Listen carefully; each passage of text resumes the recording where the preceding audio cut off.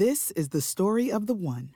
As head of maintenance at a concert hall, he knows the show must always go on. That's why he works behind the scenes, ensuring every light is working, the HVAC is humming, and his facility shines. With Grainger's supplies and solutions for every challenge he faces, plus 24/7 customer support, his venue never misses a beat. Call quickgrainger.com or just stop by. Grainger, for the ones who get it done.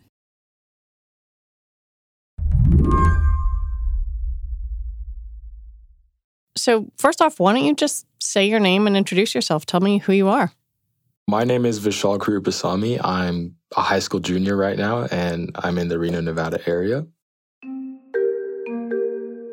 Vishal is 17, and he's been on social media since the winter of 2019 when he joined TikTok in middle school. I'm not sure if I exactly like this, but one reason why I was using TikTok is because the videos are very, very good at showing you what you want to see, and they're really catered towards your interests. So it's honestly kind of hard to get off TikTok once you start. But I think since it's just so catered to you, that's what drew me in towards TikTok. And I never really experienced the same type of feeling when I was using Instagram or Snapchat. Vishal's feed was mostly sports, basketball and football, with some memes and music thrown in. But earlier this year, he started to realize that he was scrolling for no particular reason. And when he looked at his iPhone's screen time reports, they started to worry him. There was a point where I was seeing screen time of like 8 hours a day, and then I would go in and try and investigate it a little bit more, and 6 of those 8 hours are just on TikTok. So once I saw that, I realized like I'm just spending way too much time on here, and this is probably not good for my mental health. What about it made you think it wasn't good for your mental health? Firstly, I think because I was spending so much time on TikTok, I started to feel like it was taking time away from other things that I could have been contributing to, like my schoolwork and hanging out with friends, playing sports, connecting with nature. And also, I would just notice myself scrolling to kind of, I'd say, cope with the things that are going on that were going on in my life. Like when things got stressful with school, I noticed myself scrolling a lot more. I know this is a big concern with TikTok, but since the videos are so short, I was kind of curious about whether or not it was reducing my attention span or my ability to focus. So that's another element of mental health that I was kind of concerned with.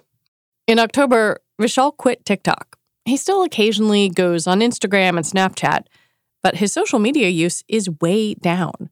Now, when he gets stressed, he plays tennis or goes outside. A lot of adults, clearly, are worried about teenagers and social media and mental health.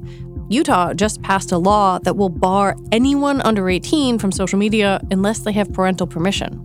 This is about empowering families, it's about empowering parents, and it's about holding these social media companies accountable for what we know now. This is a data-driven approach, and we know this is killing our kids. We have to start there. Other states are enacting or discussing similar laws. But in these conversations about social media, Vishal says adults are missing a few things. The benefits of online friends and joining social movements, for starters, but also just the perspectives of kids. A lot of the sources that they get their information from are usually not directly from a teenager, so it's kind of a diluted perspective, I feel like. So, if you're a parent, having conversations with your kid to try and understand what it's like for them is a really good idea, rather than relying on a news source written by an older person. You can talk directly to someone who's actually experiencing it and get a sort of primary perspective. Today on the show, social media and the social lives of teenagers. The good, the bad, and what the science really says. I'm Lizzie O'Leary, and you're listening to What Next TBD, a show about technology, power, and how the future will be determined. Stick around.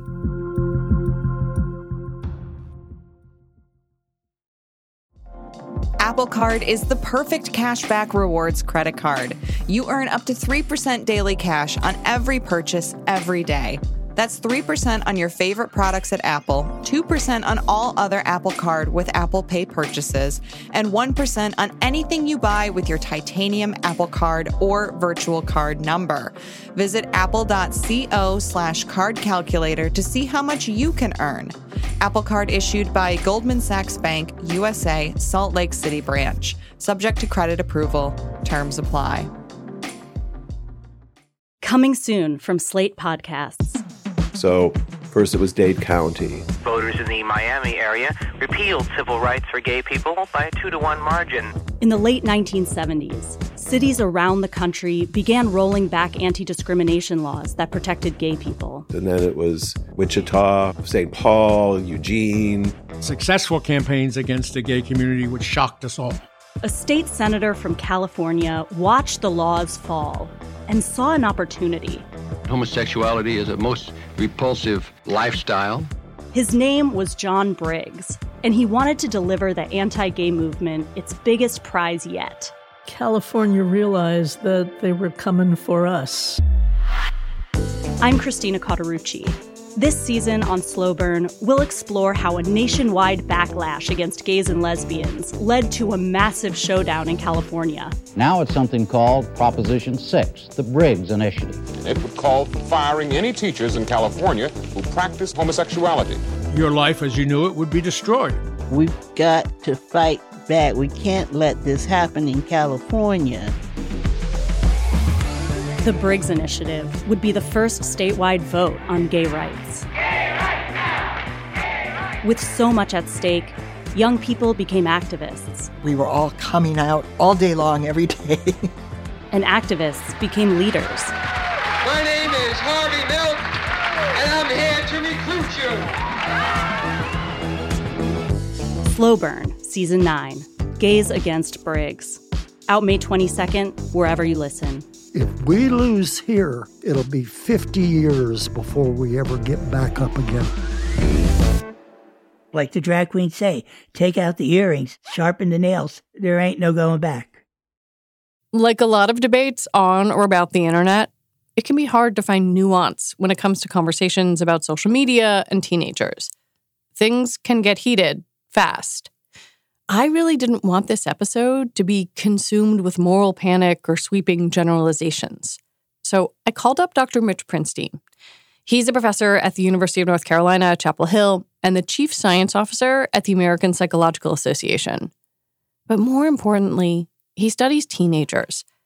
And the first thing he wants you to understand is that young people are internally wired to find each other. For adolescents, one of the first areas of their brain developing is the part that makes them crave more peer connections. So this is all a backdrop for understanding what happens when you add in social media to the mix.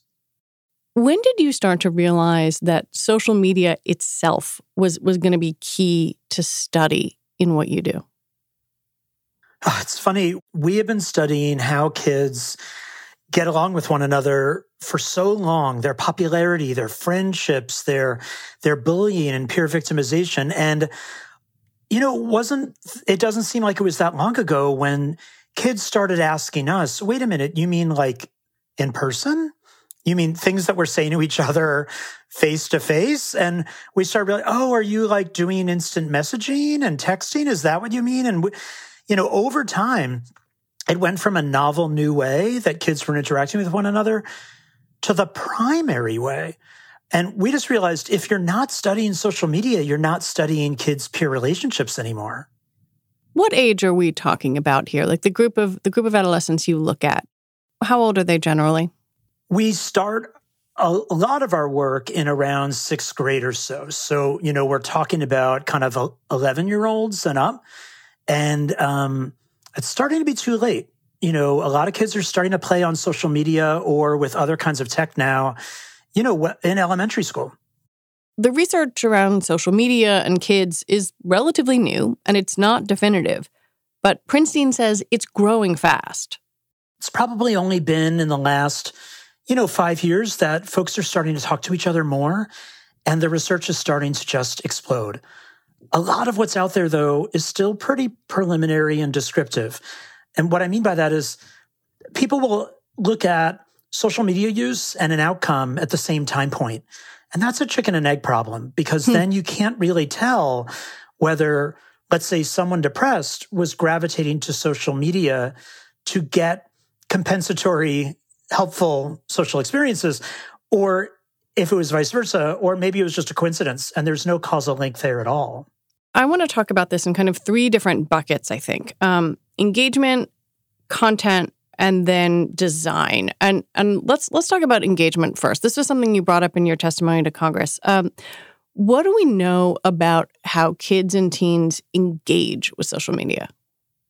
Yeah, I'm so glad you asked this, because, this is where there was some old research that since has been synthesized within the research literature, where people put together, all the studies and look at a summary kind of what we've learned. And here's the ruling.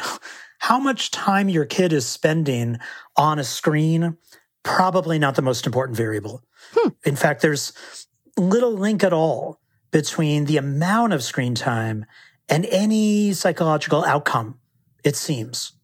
And that probably makes sense, right? Some kids might be on there to read the news and listen to a podcast, talk with their friends about it, and that's different than the same amount of time being spent on something that clearly would be more risky. But these are platforms that are built for engagement, right? They want you to keep staying on them. Well, this is where the algorithmic function really comes in. And talking about that big backdrop, let's just think about that for a second. In 60,000 years, we've never outsourced our social relationships to a computer before.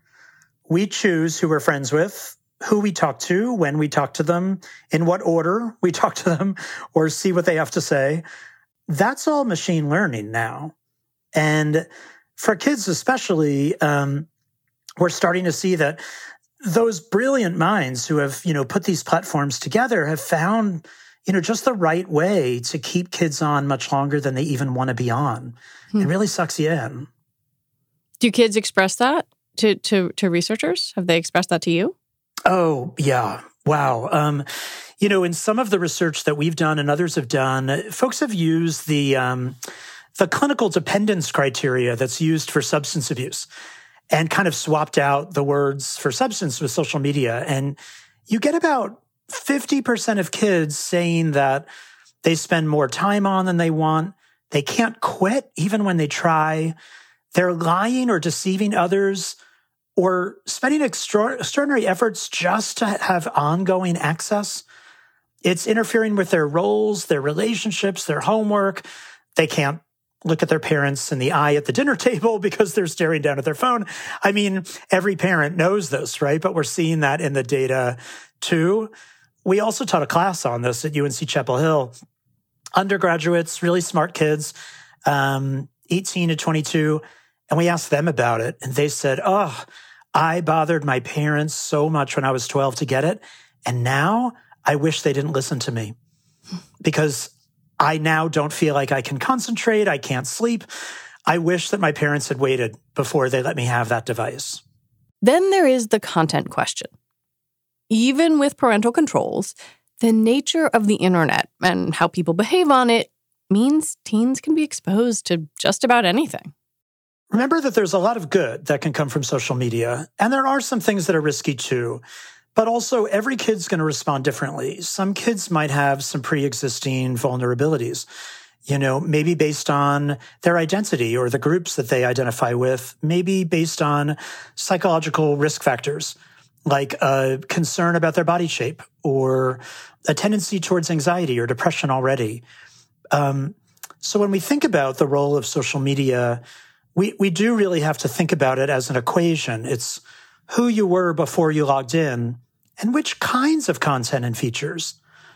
We can't say it's all because of the kid or it's all because of the platform. Well, yeah, I'm thinking specifically about, I am an adult woman. I'm pretty thick-skinned. I've been a journalist for a long time. But I see sexist content or hateful content that makes me feel bad. And so I guess I wonder, I'm thinking about Black and brown kids being exposed to racist content, to young girls being exposed to sexist content or more radicalizing stuff. And so, how does the research say kids respond when they see those kinds of things? Well, you're absolutely right. I mean, the majority of kids are telling us that they are exposed to extreme discrimination or hate or online cyberbullying on several occasions, as they use it, either directed towards entire groups of people or directed towards individuals because of their membership in a minoritized group. And one of the things that happens to kids, well, it happens to adults too, is that we engage in a process of what we in psychology call overgeneralization, a tendency to kind of, you see a post, it's awful. You see that there are a few likes and comments, you read them. You have a choice. You could say, wow, there are 5 people that think that way, or there are 5 people that have that remarkably different opinion than I do. Or you can say, that's like half the country that must feel that way. I can't believe those people. Well, we all do the latter more than we do the former. We overgeneralize what we see. And the reason why that's so concerning for kids is because they don't have as much other worldly, out of their community exposure. And as a result, what they see online has a remarkable impact in affecting their broad attitudes and their broader behavior because of those comments and those likes. When we come back, why it would be a mistake to ignore the good in social media. This episode is brought to you by Progressive Insurance. Hey, listeners, whether you love true crime or comedies, celebrity interviews, news, or even motivational speakers, you call the shots on what's in your podcast queue, right? And guess what? Now you can call the shots on your auto insurance, too. Enter the Name Your Price tool from Progressive. The Name Your Price tool puts you in charge of your auto insurance by working just the way it sounds. You tell Progressive how much you want to pay for car insurance. Then they'll show you a variety of coverages that fit within your budget, giving you options. Now, that's something you'll want to press play on. It's easy to start a quote, and you'll be able to choose the best option for you fast. It's just one of the many ways you can save with Progressive Insurance. Quote today at Progressive.com to try the Name Your Price tool for yourself and join over 28 million drivers who trust Progressive. Progressive Casualty Insurance Company and Affiliates. Price and coverage match limited by state law. What about the brain itself and brain development itself? Because the way these platforms are built, they were built initially for adult brains. And I'm just curious in terms of what a younger brain can do with perhaps less impulse control. Is there any sense of how a younger brain interacts and whether spending time on these platforms affects brain development? Well, we're learning more and more. What we do know right now is that one of the first areas of the adolescent brain to develop is that area that makes us really attuned to social experiences with peers. Whenever you're getting attention or someone nods or smiles or makes you feel powerful, it makes you feel good temporarily. And that's because of a little dopamine oxytocin release in that area of the brain when that develops about a couple of years before you see puberty starting to occur based on observable features, right? So any parent who's had their kid roll their eyes at them when they're 11 years old, that's a sign of their brain developing in that area. So, social media, it turns out, is remarkably activating that exact area because it quantifies how many people have looked at your post, liked your post, commented on your post, forwarded your post, and it's a big dopamine oxytocin hit. And that's, again, something brand new, right? But we kind of are now all these rats in Skinner boxes, pressing that bar to make the light turn on and the food pellet to drop down, because never before have we been able to access that neurotransmitter hit 24/7, 365. It might be hard to listen to this and not think, forget it, shut it all down. But Prinstein says that could also hurt kids, especially vulnerable ones who are gaining a lot from social media. There are a few things that are really important to remember. First of all, kids that are coming from communities where they feel that they are isolated for whatever reason, but it might be because of their own identity or their own questioning and exploring of their identity, they get tremendous benefit from the opportunity to connect with others who share is similar questioning, can share relevant health information, or even just social support, of what it's like to be on their own. So we don't want to be taking social media away from everybody forever, because then we're really taking away a very important psychological benefit. A lot of kids, secondly, talk about their online-only friends. This is, for adults, crazy to think about, but these are real friendships that they know they'll never meet in real life, ever. But these are close, supportive, really important friendships. And some research is saying that those friendships are serving a function to buffer the effects of stress on major negative outcomes. This is your 1980s pen pal. On steroids. That maybe you got through school, but on steroids. Yeah. That's right. Exactly. Right. And it's important. I mean, it really helps. I would say also, we're seeing that kids have more diverse friends online than offline. That's great. We're seeing that kids get more social support online than offline. That's great. We're seeing kids engage in more civic activism online. That's awesome. Student-led movements because of the ability to unite and educate. That's amazing. So there are lots of really important positives. I've been using the phrase social media with you, but I kind of want to dig down between the different platforms, because I remember when Frances Haugen leaked some of the Facebook files, there was some really interesting internal data from Meta that basically showed that Instagram in particular seemed to be really hard for teen girls because they were comparing themselves against one another. It was very much about the self, but like TikTok didn't have that as much because it was performative and silly. Is there anything that allows us to look kind of app by app, platform by platform? Scientists, much like parents, we're having a hard time keeping up with it all because it changes so rapidly. And teens are faster than we are.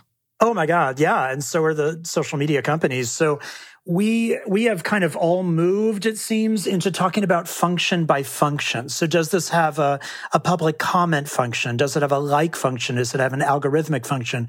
So we can talk about things that are cutting across different platforms. By the time we have a paper out on a platform where we've done a study, that platform is so, a year old, and not the thing in vogue anymore, that, it ends up being easier to kind of look at some of these cross-cutting ways that it differs from our offline experiences and from other technological advances, right? Like, we've had the telephone, we've had email. What makes this different? And it's this constellation of all these changes happening at once, the quantifiability, the public nature of it, the visual form of the medium, all combined with, the algorithms, et cetera. Part of the problem in studying how different platforms affect teens, or adults for that matter, is that the companies don't share all of their data with researchers. So there's a lot of information that we could probably say a lot more if we had access. But a lot of what we do is we're able to look at kids' activity on their phones, of course, with their parental consent and their own consent. Either they tell us about it or we're able to go into their phones and look at it. A lot of that's collected and it's on everyone's phone. We just don't always go and look at that.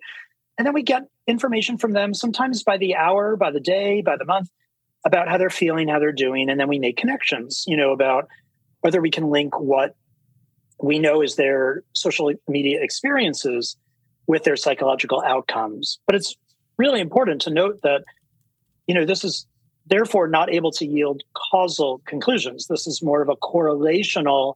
We see these two things moving together. Maybe one precedes the other in time, but we can't say, in a way a scientist would like to say, that social media is causing an outcome. We can only do that if we were to manipulate some of the variables scientifically or randomly assign kids into different groups. And of course, ethically, that would be really problematic. Well, because I think many people think and say there has been a dramatic spike in sort of depression, some suicidal ideation among teens and adolescents, and therefore it's the phones. And I wonder how you respond to that. There is likely some contribution that social media has made to what we now are calling a youth mental health crisis. But those of us who have been in psychology for decades will readily tell you the youth mental health crisis started long before social media. It is not because of social media, certainly not exclusively. It has very much to do with stress, polarization, and long-standing concerns about inadequate mental health care in the U.S. I think we need to not look for a quick fix and think that we should just force the social media companies to change and suddenly kids will all get better. It's not that easy, unfortunately.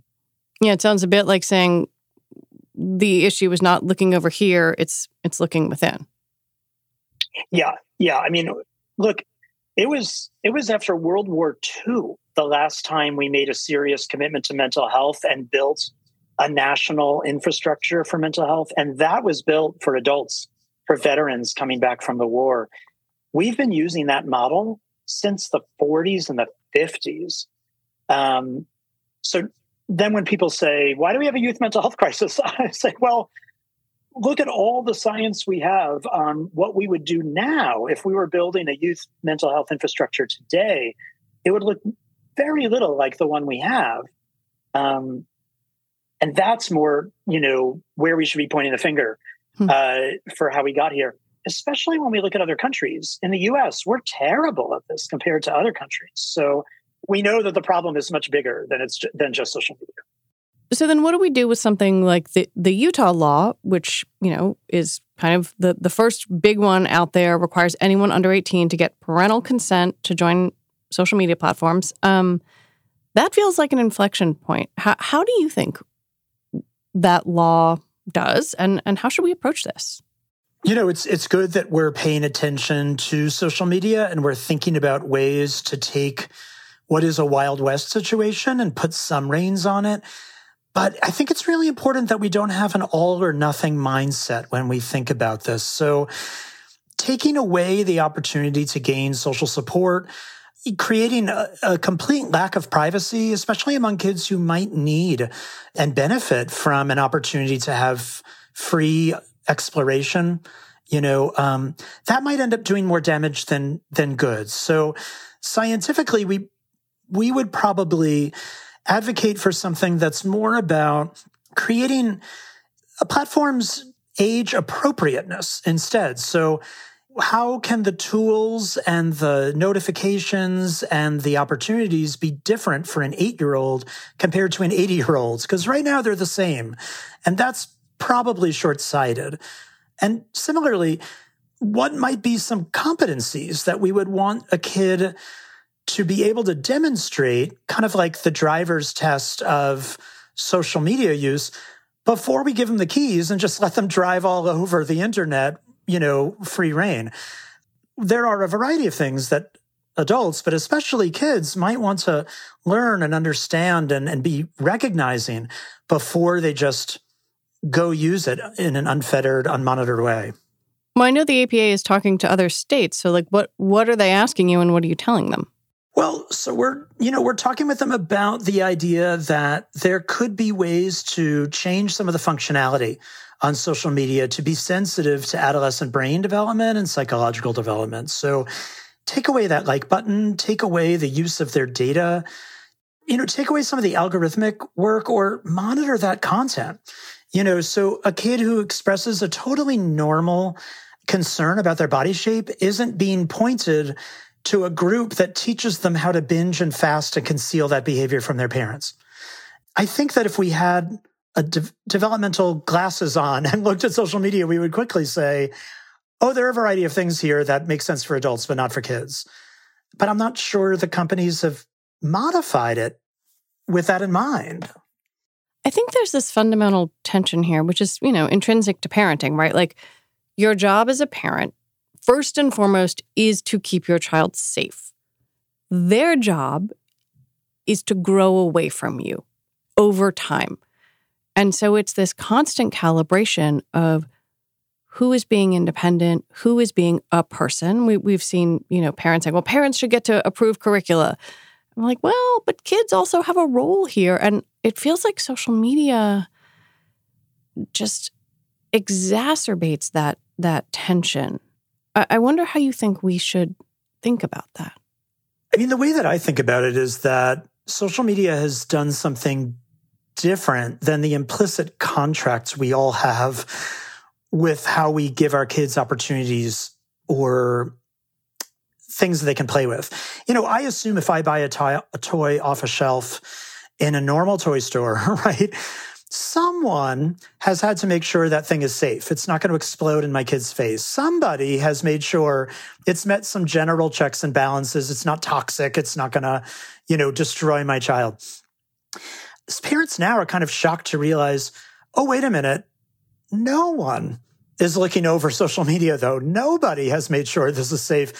I gave it to my kid to use for an hour while I was folding my laundry, but I'm basically handing my kid's development over to someone who's looking to make a profit, and that's a rude awakening, which has changed the social contract, I think, of saying, wait a minute, we can't just hand this to our kids and assume someone's looked it over because no one has. So now we have to change that either by creating some oversight or by parents saying, wait a minute, I have to put way more restrictions on this than I realized. And I have to speak up when I find those restrictions are really buried in the platform and they're hard for me to get to and shut off. I know you have a baby, but I don't know if you have older kids. Have you thought about your child or children using social media? Actually, my kids are in pre-adolescence and I am right there, and we do a lot of things. First of all, I have gone deep dive into all of the screen control settings. Our kids are not on social media, no, but they do use screens for other things. And we've set up all the parental controls. Most importantly, though, we talk about it a lot. What do you see? What do you make of what you see? Why do you think people do that? Why do you think someone's spending billions of dollars to give you this for free just for your amusement? Why do you think the people who develop this won't let their own kids use it? So we're helping them to build the critical thinking skills because they will one day be on and they will use it. And we want to empower them to make the choices that are best for them by giving them good questioning and knowledge and information. And then the autonomy to, okay, well, are you using this longer than you wanted to? What does that tell you? When we get there, I assume we will be assessing for problematic social media use routinely. Is this serving your goals? Why did you spend 3 hours on? Did you mean to spend 3 hours on it? To empower them to make good decisions for themselves.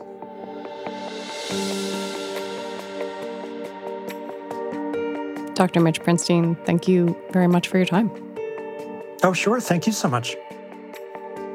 Dr. Mitch Prinstein is the Chief Science Officer for the American Psychological Association. Special thanks to Vishal Karupasamy, who wrote about his experience quitting TikTok for Slate and Zocalo Public Square. And that is it for our show today. What Next TBD is produced by Evan Campbell. Our show is edited by Mia Armstrong-Lopez. Alicia Montgomery is Vice President of Audio for Slate, and TBD is part of the larger What Next family. We're also part of Future Tense, a partnership of Slate, Arizona State University, and New America. And if you like us, the best way to support this show is to join Slate Plus. Just head on over to slate.com/whatnextplus to sign up. You'll get all your Slate podcasts ad-free. All right, we'll be back next week with more episodes. I'm Lizzie O'Leary. Thanks for listening.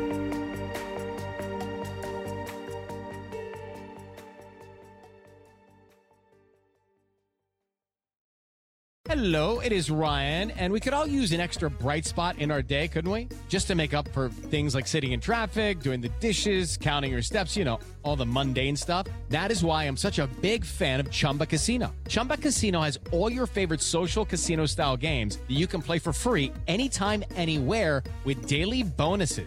That should brighten your day a little. Actually, a lot. So sign up now at ChumbaCasino.com. That's ChumbaCasino.com. No purchase necessary. VGW Group. Void where prohibited by law. See terms and conditions. 18+. Coming soon from Slate Podcasts.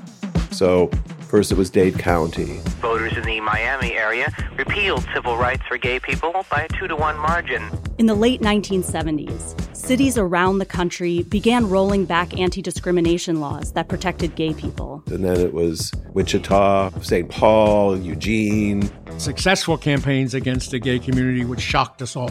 A state senator from California watched the laws fall and saw an opportunity. Homosexuality is a most repulsive lifestyle. His name was John Briggs, and he wanted to deliver the anti-gay movement its biggest prize yet. California realized that they were coming for us. I'm Christina Cauterucci. This season on Slow Burn, we'll explore how a nationwide backlash against gays and lesbians led to a massive showdown in California. Now it's something called Proposition 6, the Briggs Initiative. It would call for firing any teachers in California who practice homosexuality. Your life as you knew it would be destroyed.